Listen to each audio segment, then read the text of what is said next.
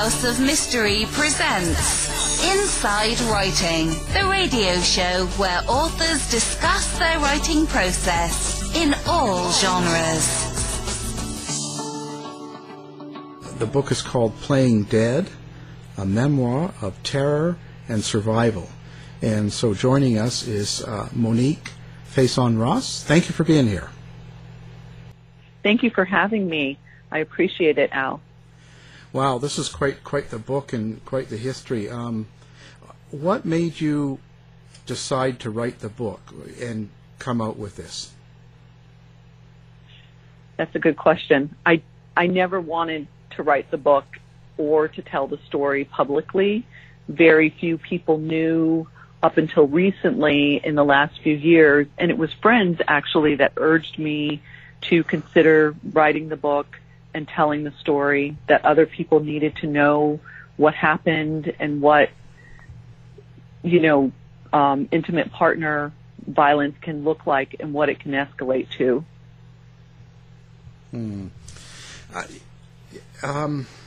Wow, I don't know. Let's begin with your story. Can you maybe let the listeners know where it all started? Okay. I grew up as an only child in San Diego and, was in high school and was active as a high school student and met someone at a float meeting. I was going to be senior class president for the next year, and he was active, in doing things that high school students like to do, and we were at a float meeting about, homecoming floats. And we met.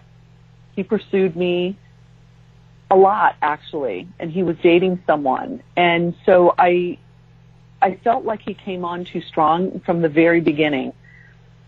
I told my friends about it, but I really just kind of squelched those feelings and just thought, it's fine. I was 17 at the time. Actually, I was 16, 17. I think I was 16 at the time that we met. And it progressed from there. And little things that happen, you really don't think are a big deal. You believe that you're making it up in your mind. You're kind of dismissing the behavior. Things progressed. I went off to college. He came to visit me a lot. I found myself pregnant, wanted to keep the baby, and I also wanted to have an intact family. I grew up in a single-parent household with my mom, and I really wanted my baby to have a family unit. And little things happened. He'd explode. He didn't have control of his temper. Nothing distinctly violent until years later, after multiple children, we moved from San Diego, where we had both grown up, to Japan on an assignment with the military, which I initiated. I wanted to move to Japan, and I loved it there. And then we moved back. Not back to San Diego, but we moved to Jacksonville, Florida. And I knew ultimately, after so many years of marriage, it was a toxic and hostile marriage. But right before I finally decided to leave him, but was waiting to get the money together to do that, we had an escalated argument that he strangled me briefly and then let go. And that was it for me. And I said, I'm definitely leaving, but not at that moment. I didn't tell him until later. And I just knew that that was the final straw for me. But the unique thing about him and about us is, yes, we were young and married and had 3 children at the time, but we looked like everyone else. He appeared normal, so to speak. He was well-dressed always, ranked very high in the military. He was moving up the ranks. He was very respectful in public, very well-behaved, always wanted our children to be well-behaved. We appeared to be, your average American family. But underneath there was always the tendency was there. It was kind of bubbling under the surface. And were you scared of him? Go ahead. In the early days, were you scared of him, or did Did it make you nervous around him? Like, how bad was it at the beginning? Yeah. I was not afraid of him, and that's the scary part, is I didn't know how much in danger I was and how things escalated over the years. I didn't realize at the time that it was domestic abuse, not necessarily violence, that can escalate and lead to homicide. And I wasn't afraid of him. I thought he just had a lack of control. He was always angry or outbursts, or, you know, I wasn't fearful. What was there one particular thing that caused a breaking point, or a certain time or pressure that you noticed for when he first assaulted you? It was all, we didn't have any money. We were struggling, so there were always financial arguments, although they're common in marriage, one of the top, divorce reasons. So we struggled like many people struggled, and not having had either of us finishing our educations, we struggled even more. And so there were always arguments surrounding money. We just argued constantly about when we were leaving, if it was about what time we were leaving, about everything. But I desperately and wrongly, in retrospect, wanted to keep an intact family for my kids. And I just believed, with therapy, we'd try therapy, things would work for a little while. He made promises he could never keep. He would do better if I didn't leave him. He would stop exploding if I didn't leave him. So the one thing you asked, what was the one thing? There were two incidences that were significant. One was when he said to me, remember in an argument, remember OJ got away with it. And that hit me in the gut like someone had physically punched me in the stomach. And I think that was my internal radar going off, some kind of alert system saying he really means it. But for those of us who would not kill someone in cold blood, that's just, even though he said it and even though it hit me oddly and strongly, I still did not believe that he was capable of murder. I mean, it's hard to fathom. Did you have family members or friends who were really didn't like him or felt uncomfortable around him and would tell you so even before you knew something was going on? No, actually, no one said anything to me about his behavior being odd until I left him. When I separated from him, there was a couple that we had been friendly with, and I was alarmed that my friend, the woman in the couple, said that her husband felt that there was something not right with him, and he didn't want her or her baby to be near us until we were legally divorced and he really had kept his distance. And I was really surprised by that. Later, after things happened, I talked to people who were in high school with us, and they said, we always saw that there was something not quite right. You were the one who didn't see it. And they were right. I didn't know I was truly in lethal danger until it was too late. Up until the last minute, I was trying to help him, turn himself in to the police after I was kidnapped. If I could go back, I would say always be concerned for your own safety and always assume the worst. I don't know if that's because I was married to him for almost 13 years. We had 3 children. I don't know why I didn't realize the danger I was in. So that whole time, nobody else came to you and said anything then? No.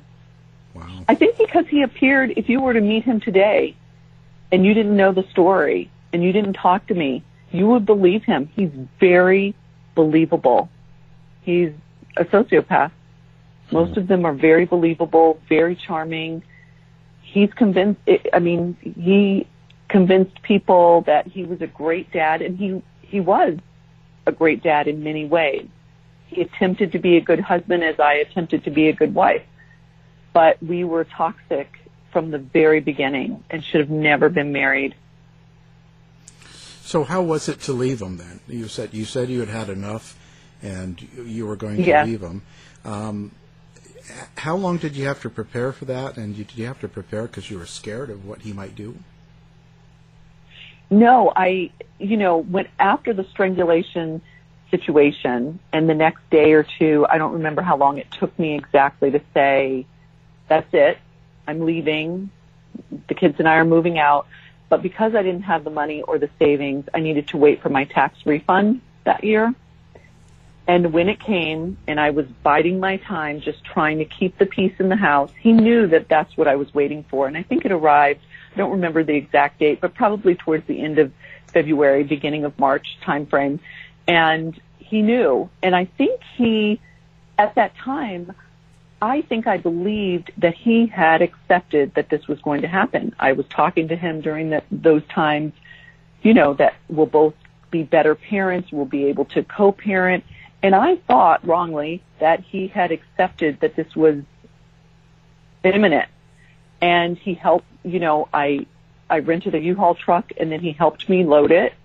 We decided what I was taking, what he was taking, and he asked that he keep some stuff for the kids because he too would be sharing custody. And so I thought, maybe this is really going to work. He's come to the realization that we are, in fact, have a hostile marriage. So when I moved out, everything seemed fine. He helped me load the U-Haul truck and helped me unload it and asked me if I needed him to help me unpack, and I said no. And things seemed to be semi-okay. He made promises to help financially, which he never came through with, which caused me more problems down the road. But he even talked to me. He started dating someone, and I thought, oh, this is great. He was talking to me about it. We could talk. I thought, we're going to have a good divorce. The kids are going to be healthier in two separate households, and he's going to be fine. He's going to move on. And all along we were talking about, people he was dating. But as I think about it and I go back, that was all a ploy. The promises of money, the promise to help me, the promises of not the promises, but the talking to me about people he was dating. It was all to try and get me to be jealous or to want him back or to be desperate to go back by him not helping me, not coming through with any of the promises he made. And so ultimately, as time went on, there were several things that happened in between. Eventually, I met someone at work. This was 6 months later, and a lot happened in between that time, but I met someone who asked me out on a date. He happened to have the 3 kids. This was the first time he kept all 3 kids at the same time for one night. He usually didn't do that. And I wasn't suspicious of it at the time because I wasn't seeing anybody. I didn't need my time. I just needed to be away from him and at peace in my own apartment, and I was. So I didn't mind that he didn't take all 3 kids. But that, too, was also to ensure that I didn't have any non-child time available to me. And so I went out on a date and told him about it the next day because why wouldn't I?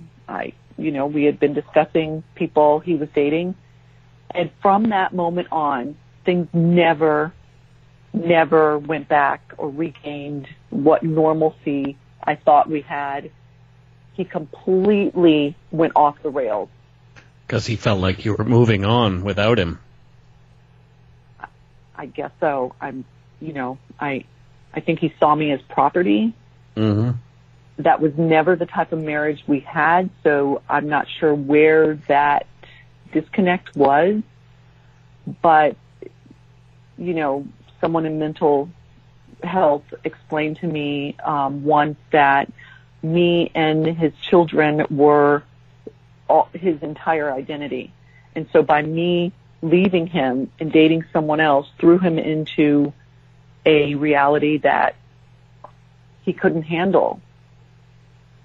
So, I never cared what he could handle or couldn't handle. He had been given years in the marriage, and I gave it years in the marriage. and his lack of ability to cope was not my problem, but he destroyed people's lives when he went off the rails, so many lives were destroyed. His parents lost every dime they had in savings. They lost their house. It was terrible. So when you say he went off the rails, was that instantly when you told him about the date you had? It was instant. He confronted the guy I was seeing. We worked at the same hospital. He confronted him that day. He stalked us full-time for almost 3 months, full-time. And it never slowed down. Like, I felt like I couldn't catch my breath. But did I believe I was in danger of being murdered by him? No. I just believed he was harassing me, harassing him. I averaged 10 911 phone calls a week. Even the police didn't believe that he was seriously dangerous, that he was going to do anything dangerous to me or try and take my life. Was he still seeing the kids and having his turn with them, and everything was going fine with them? Well, during those 3 months of stalking, he was fighting me for full custody. So he really followed the blueprint of full domestic violence, which I didn't know at the time. He made sure that I could not support myself and the kids by never providing child support. Forget alimony, that wasn't even up for discussion, but any sort of child support. He was trying to turn the kids against me. He hired a high-powered attorney that his parents paid for to fight me for full custody, saying that I was unfit, that I needed supervised visitation, that he lied and said he had been the full-time caretaker of them, which was not the case. So during all of that, he, on top of that, was stalking me and the guy that I was seeing at the time full-time. So he was fighting me for full custody. He was not providing any support. Then he started to do bizarre things like keeping pieces of the kids' belongings. So, for example, our son's backpack, or, it was my oldest daughter's backpack, or my son's T-ball mitt and bat, like little things to, I don't know what the point of that was. I never understood it. I don't know if it was to force me to go out and buy other things. It was some attempt at desperation of control, and the less control he could get, the more outrageous he was. And so 2 weeks into the stalking, just 2 weeks after I went on that date, I had to file a temporary injunction for protection, and so did the guy I was seeing. And then it became final later that month, because the day he was served with that, he violated it. It was in his car. The police arrested him. He was arrested a couple of times. Each time the bond was raised with from wherever it was, and his parents continued to funnel money into the private attorney. And each time we appeared in court, he was very respectful to the judge, very well dressed, very well spoken. He always said, "Yes, Your Honor," "No, Your Honor," "I won't do it anymore, Your Honor." And he would leave court and pick up right back where he left off. And it just continued that way till eventually he caused me to lose my job. There were no, to my knowledge, workplace violence, guidelines at that time. I don't know what he said to my supervisor, but I was in a probationary period. And off the record, she said to me, "When all of this gets straightened out, we'd love to have you back. But in the meantime, we have to protect people here. We worry about you, but we have to protect people," which I understood. What could I say? Right. I don't know what he said to her. She never divulged that. But so he caused me to lose my job. So he just ticked each box to ensure that I could not take care of my children during that time. So when did it come to a point where he actually decided to kidnap you. How long was that into the separation? Into the separation, it was 9 months. It was 3 months into the stalking. So I think he was waiting for the opportunity, the right opportunity. I think that was his plan all along. There were several different things he did throughout to torment me. He followed me constantly. But that particular day that I was kidnapped, the night before, for a change, I hadn't called the police, but the police caught him stalking and had led him, he had led them in a high-speed chase, and it was raining, as it often does in Florida, off and on.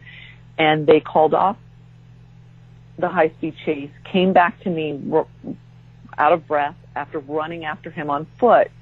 So at some point, he had jumped out of his vehicle that he had taken from me early in the stalking. He also took my mode of transportation. But so he had 2 vehicles. One he had reported was stolen. The police knew that wasn't true. He had hidden it, actually.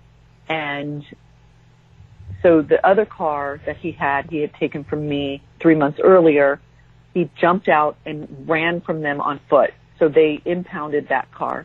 So I don't know if that caused him to have no other options. He had no other mode of transportation. He had no other money with him, whatever he had in the car at the time. He wasn't planning to be picked up at that time. He wasn't planning to be, running on foot. So what happened when they ran to me and ran to my apartment and asked me where might he be, they told me they had chased him in a car chase and then chased him on foot. And did I have any idea where he might be? Of course, I didn't. And I gave them his girlfriend's address at the time. She knew none of this was going on. I spoke to her after everything had happened, and she said she thought he was a little obsessed with the kids, but she had no idea that he was stalking me full time, that he was pursuing custody with only supervised visitation. She had no idea any of that was going on. So they went to her. He was not there.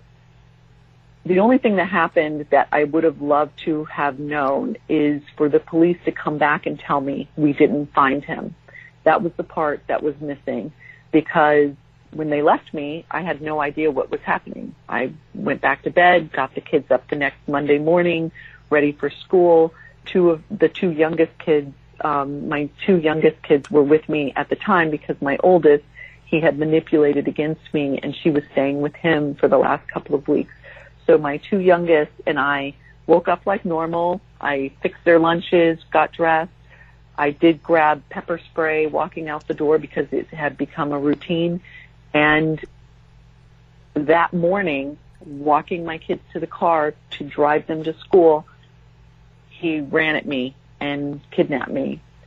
So, I don't know that I would have done something different that morning if I had known they hadn't found him, but it's hard to say. We can always second guess, what would have happened. But so that's what precipitated the kidnapping, was him having no vehicles, the police looking for him in a manhunt, and him having little to no money, I presume. Wow. But when he kidnapped you, it wasn't just to have you drive him somewhere or to give you money. Oh, no. He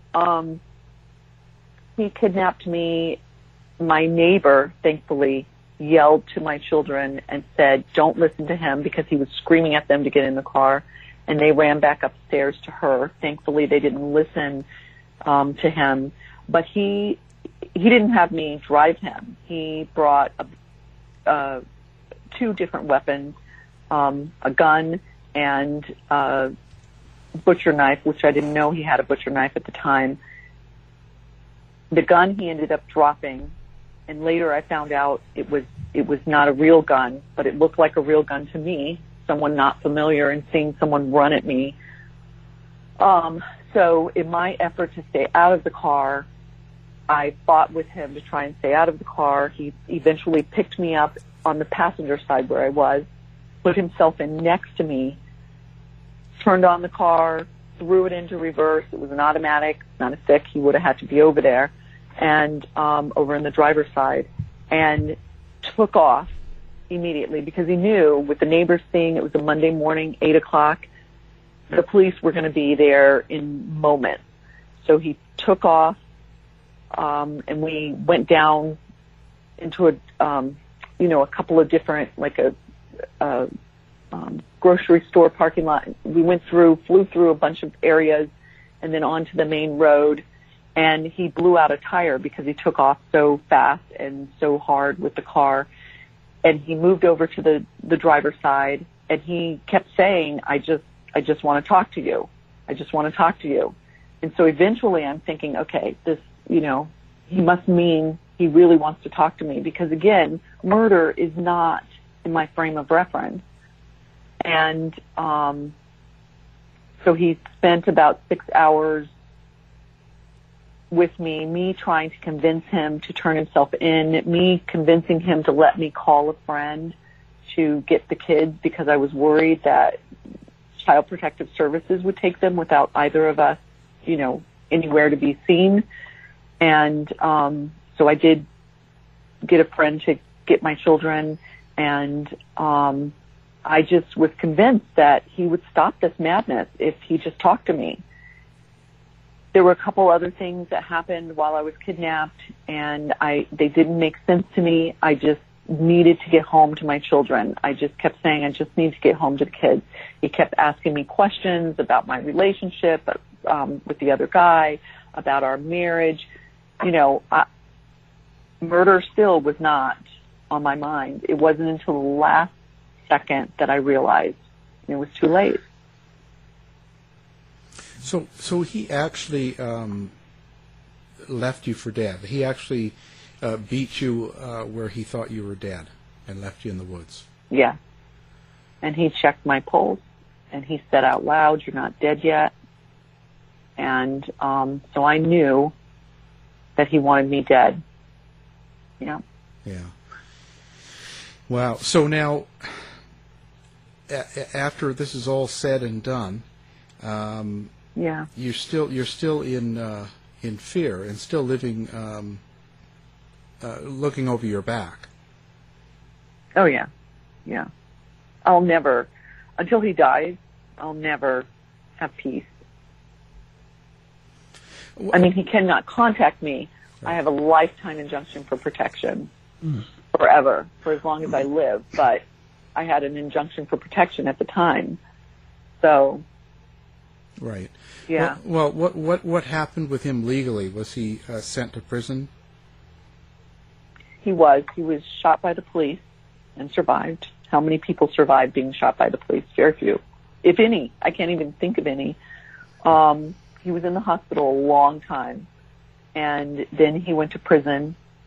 He plea bargained. When I was able to repeat, I had the mind enough to be able to repeat what had happened, and his attorney, even though he had bled his parents dry of any money that they had, all of it, he convinced him to plea bargain, which he did. He initially plea bargained for 26 years, meeting in Florida at that time. I don't know if it's still the same. I think that it is. 26 years, he needed to serve 80% of that, which I think would have been about 21 years. But then a few years into his sentence, he convinced a judge through a public defender at that time that he needed to be heard again, that he misunderstood his plea bargain, that he was misled or something he convinced the judge of. And in lieu of that, I agreed to 20 years, to reduce it to 20 years. He'd have to serve 80%, which put him out. He got out of prison after 16 years. But at the time he was pleading to have a new trial or whatever he was trying to get, I didn't want to take one child out of college and another out of high school at that time and upset my children's lives to go and see him in a courtroom and try and find witnesses. And many times, I understand in plea bargains, they don't keep evidence. So I felt I had no choice to keep our lives as peaceful as possible is to agree to 20 years, and he would get out in 16, and he did. So I have not heard from him, but if I do, directly or through a third party, he will go immediately back to prison. Yeah. Have you had any, has he attempted anything, or has he been around, or have you heard anything? I have not. No, not to my knowledge he's attempted anything. And he would be, I mean, that would be really unwise for him because, you know, I do monitor him because while I was kidnapped, he raped me a couple of times, and so he's a registered sex offender, which in a way is a gift to me because I can monitor his whereabouts. So I know where he is and can see online that he's registered and doing what he's supposed to do, but they would snatch him up and send him back to prison in a minute if he contacts me or anyone. I still am in contact with my former attorney, who's now a judge.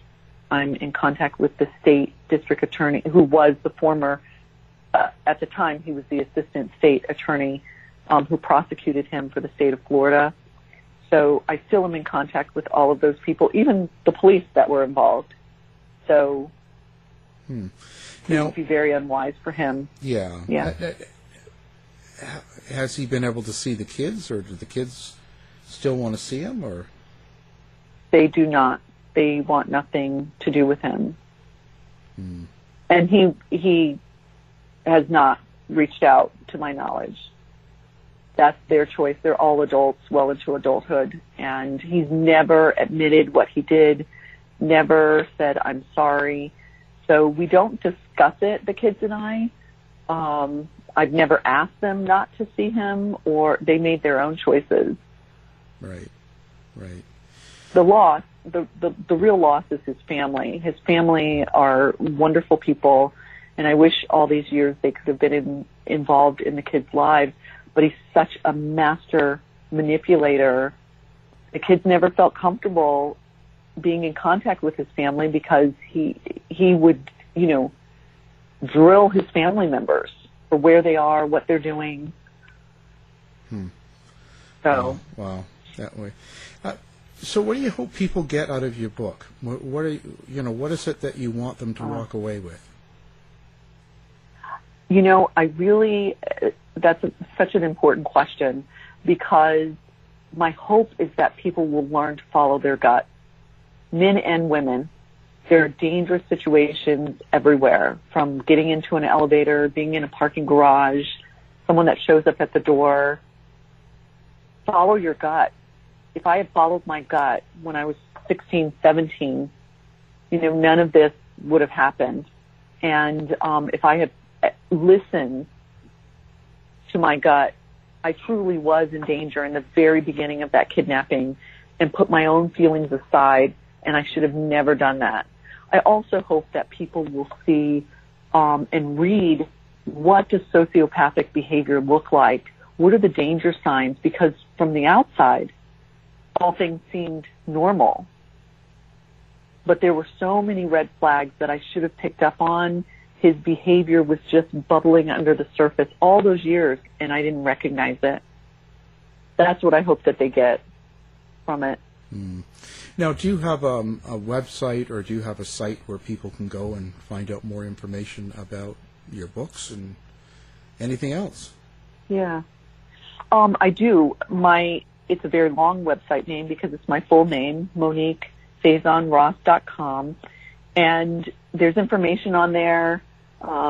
There's interesting things about what I'm doing. I was asked to be on the Fatality Review Task Force as a volunteer, which is not an easy job for the state of Connecticut. And I do that as the only survivor on the task force. It's a hard job, but I try and help provide all the professionals that I sit around the table with the insight of what it means to be the non-professional in day-to-day life, dealing with an intimate partner who's violent, but you don't recognize it. What caused me not to realize the danger that I was in. So there's a little bit about that. There's some blogs that I've written over the years, and books that I'm reading, and so I appreciate anyone willing to read the story. It's not an easy one. The second half of the book really has your heart racing from what I'm told by people, but there's a lot to be learned, I think. Oh yeah. It's a great book. We totally recommend it. I also forgot to mention, you are the daughter of San Diego Charger football great Earl Faison, I guess, right? Yeah, I am. How did your family deal with all of this? Well, my parents were divorced when I was young, and my dad and I were not as close as I would have liked. He's passed away now. I miss him terribly. He was such a gentle giant, just a sweetheart of a person. And I wish, we had grown closer over the years, but we certainly stayed in contact and spoke. He was devastated when he heard what had happened, and he didn't come out right away. We didn't visit for some time, but we spoke a lot on the phone. He also spoke to the man that helped me the day that I was rescued, because if it wasn't for him, I would not be here. I could have never gotten help on my own. And so my dad was devastated, and my mom flew out immediately, and other family members flew to me immediately.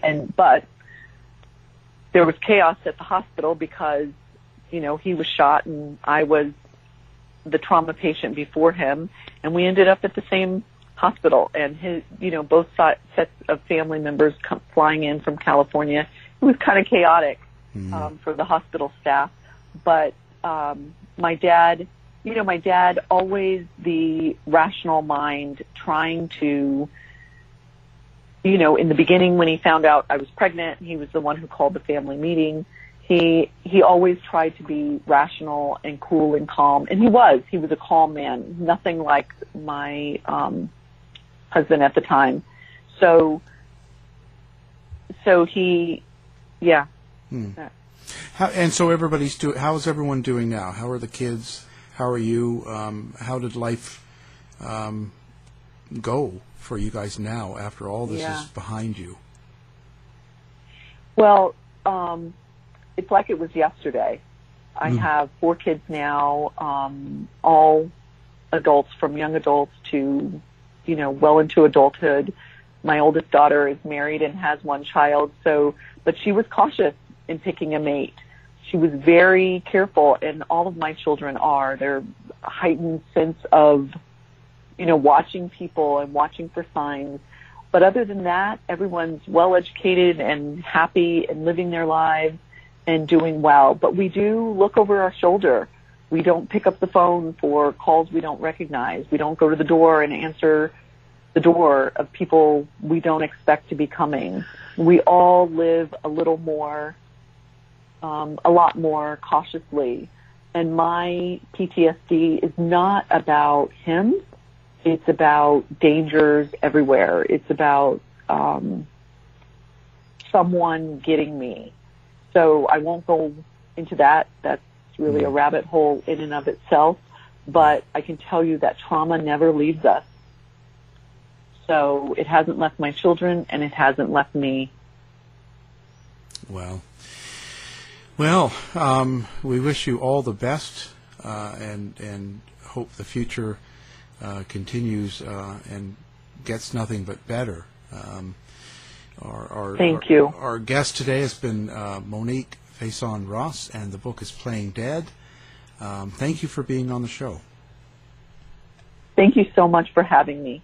Thanks so much, Monique.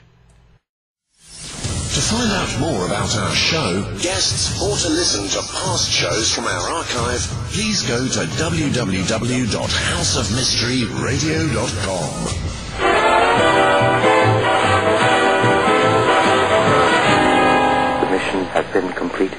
The end! By George, he's got it! It is the end! I'll see you. If you're lying to me, I'll be back. This has been a production of Something Weird Media.